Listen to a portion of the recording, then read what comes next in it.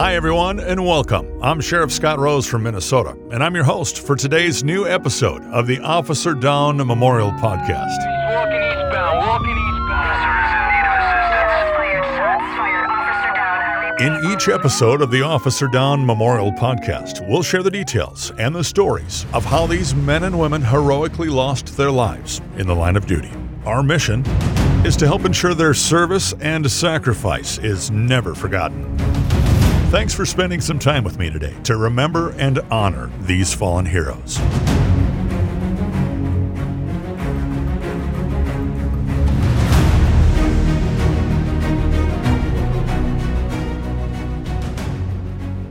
Before it was legal to claim land in Native American country, William D. Brown operated the Lone Tree Ferry that brought settlers from Council Bluffs, Iowa, to an area across the Missouri River that is now well known for pioneer history, museums, and cultural centers. Brown is generally credited as having the first vision for the city, a city informally established back in 1857 at a picnic on Capitol Hill, which is the current site of the city's Central High School. Nebraska would officially become the 37th state of the United States in March that following year, with the city of Lincoln becoming the state capital. But historians will remind you that Nebraska's first capital, while it was still a territory, was that city Brown had visioned years before. That city is Omaha, Nebraska. That year, the first daylight bank robbery in United States history took place at the Liberty Bank, 184 miles southeast of Omaha in Liberty, Missouri, outside of Kansas City. This is considered to be the first robbery committed by Jesse James and his gang, although James's role is disputed. Alfred Nobel invented dynamite in Germany this year. And this year, the first urinals for restrooms appeared and were patented in the United States. Andrew Rankin is the person responsible for this unique creation that we still use in men's bathrooms today. The year was 1866. Andrew Johnson was President Lincoln's successor after he was assassinated the year before in the Ford Center, and President Johnson was now presiding over the Reconstruction era. Omaha's population was exploding since the U.S. Congress allowed the Union Pacific Railroad to begin building westward railways.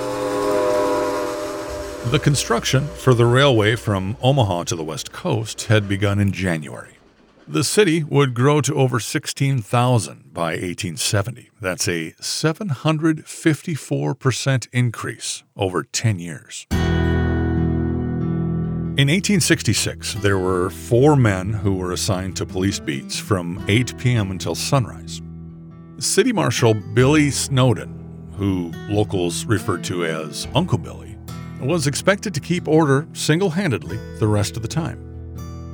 Uncle Billy was known as the first white settler of Omaha and had been a resident there since 1861. They referred to his wife as Aunt Rachel. He was a veteran of both the Mexican and Civil War. Community records describe him as a popular figure who dug the first grave in Omaha near the present 10th and Howard Streets for an Omaha Indian woman abandoned by her tribe. Among his pursuits, he was also the first auctioneer in Omaha, as well as being one of their first city marshals. One of his 4 officers who worked the overnight shift was 35-year-old Thomas Welch.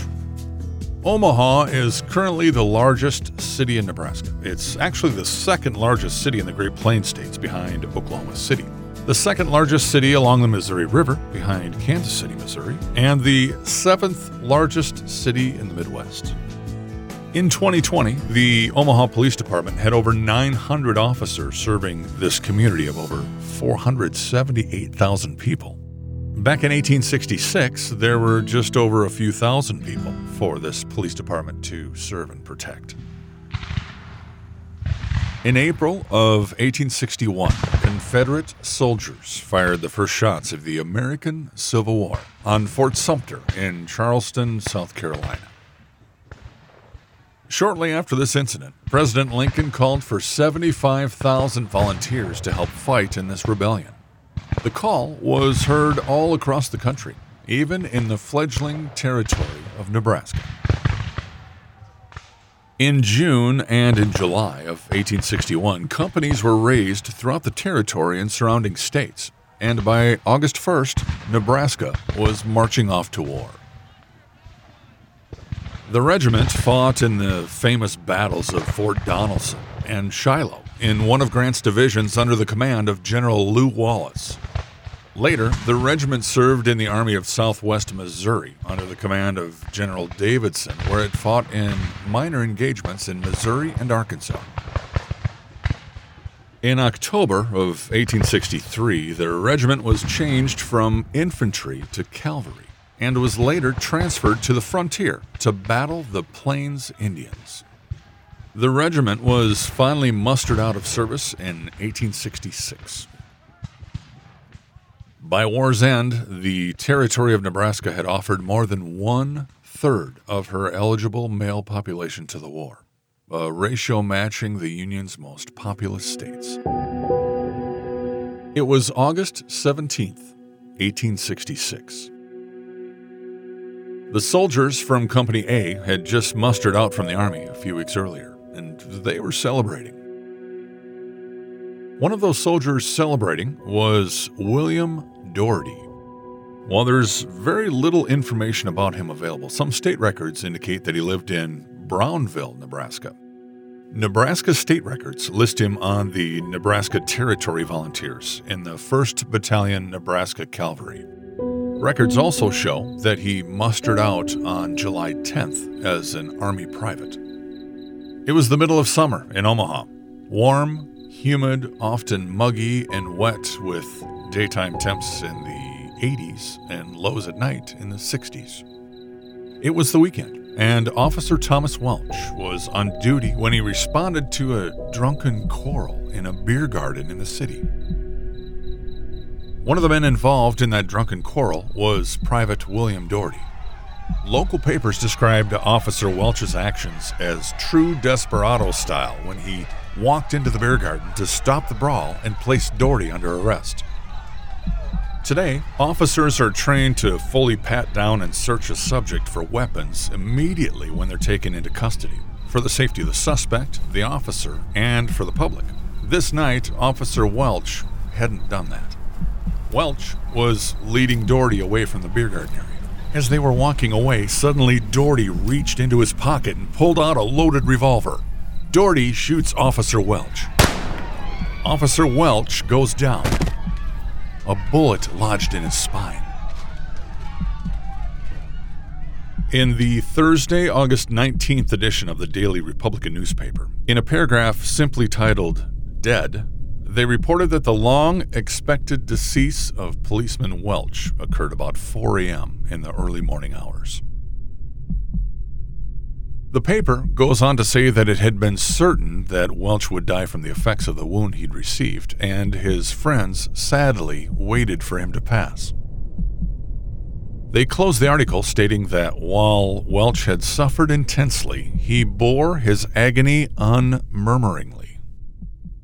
Officer Thomas A. Welch was 35 years old, and he was survived by his wife and is recorded as Omaha Police Department's first line-of-duty death, as well as the first recorded line-of-duty death in Nebraska.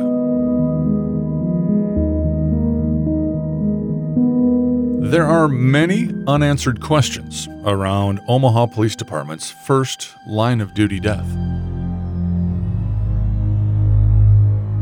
Most records indicate Officer Welch died on August 17, 1866. However, the Nebraska Law Enforcement Memorial says he was shot on June 24th and died August 8th.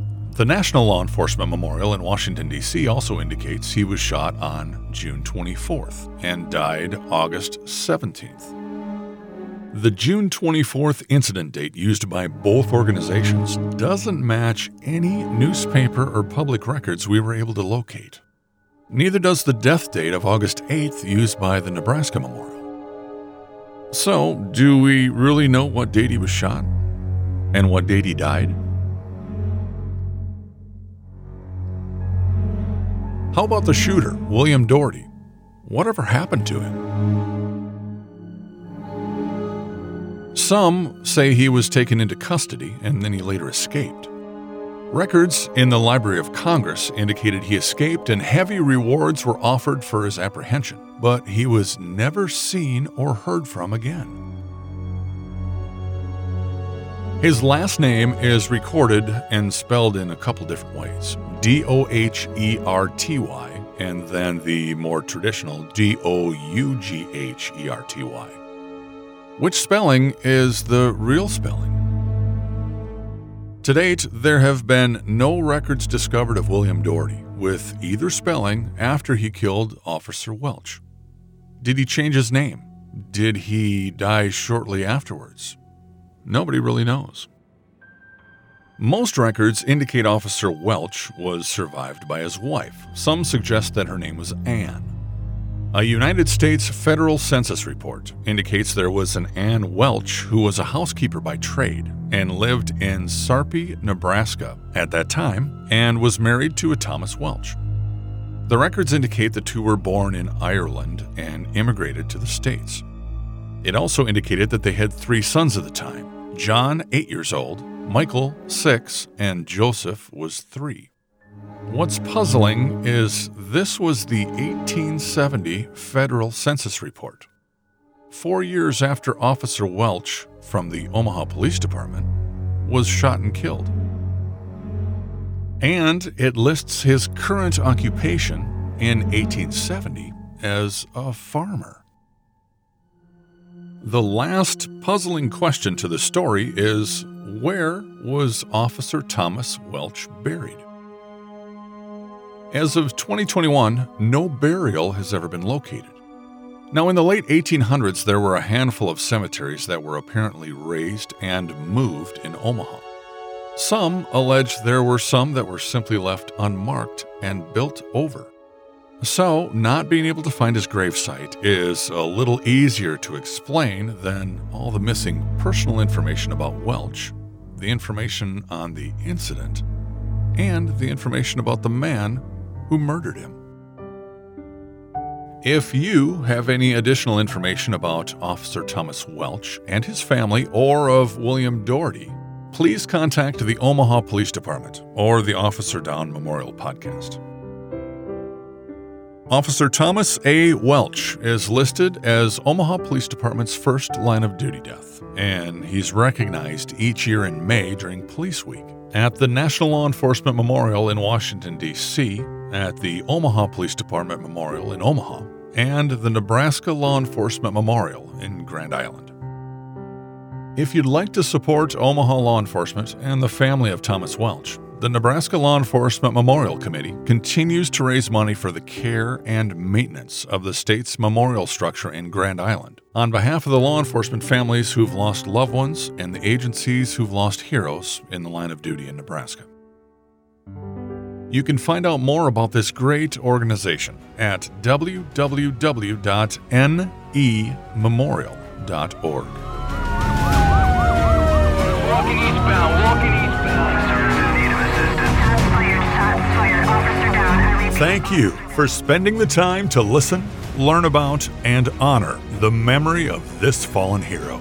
Make sure you take the time to thank your local law enforcement for their service and their sacrifice. And don't forget to thank their families too. They also sacrifice so much for our safety. It's up to us to help ensure the sacrifices made by these fallen heroes and by their families are never forgotten. So please share this podcast with family and friends. Until next time, this is the Officer Down Memorial Podcast. I'm Scott Rose. Thanks for listening.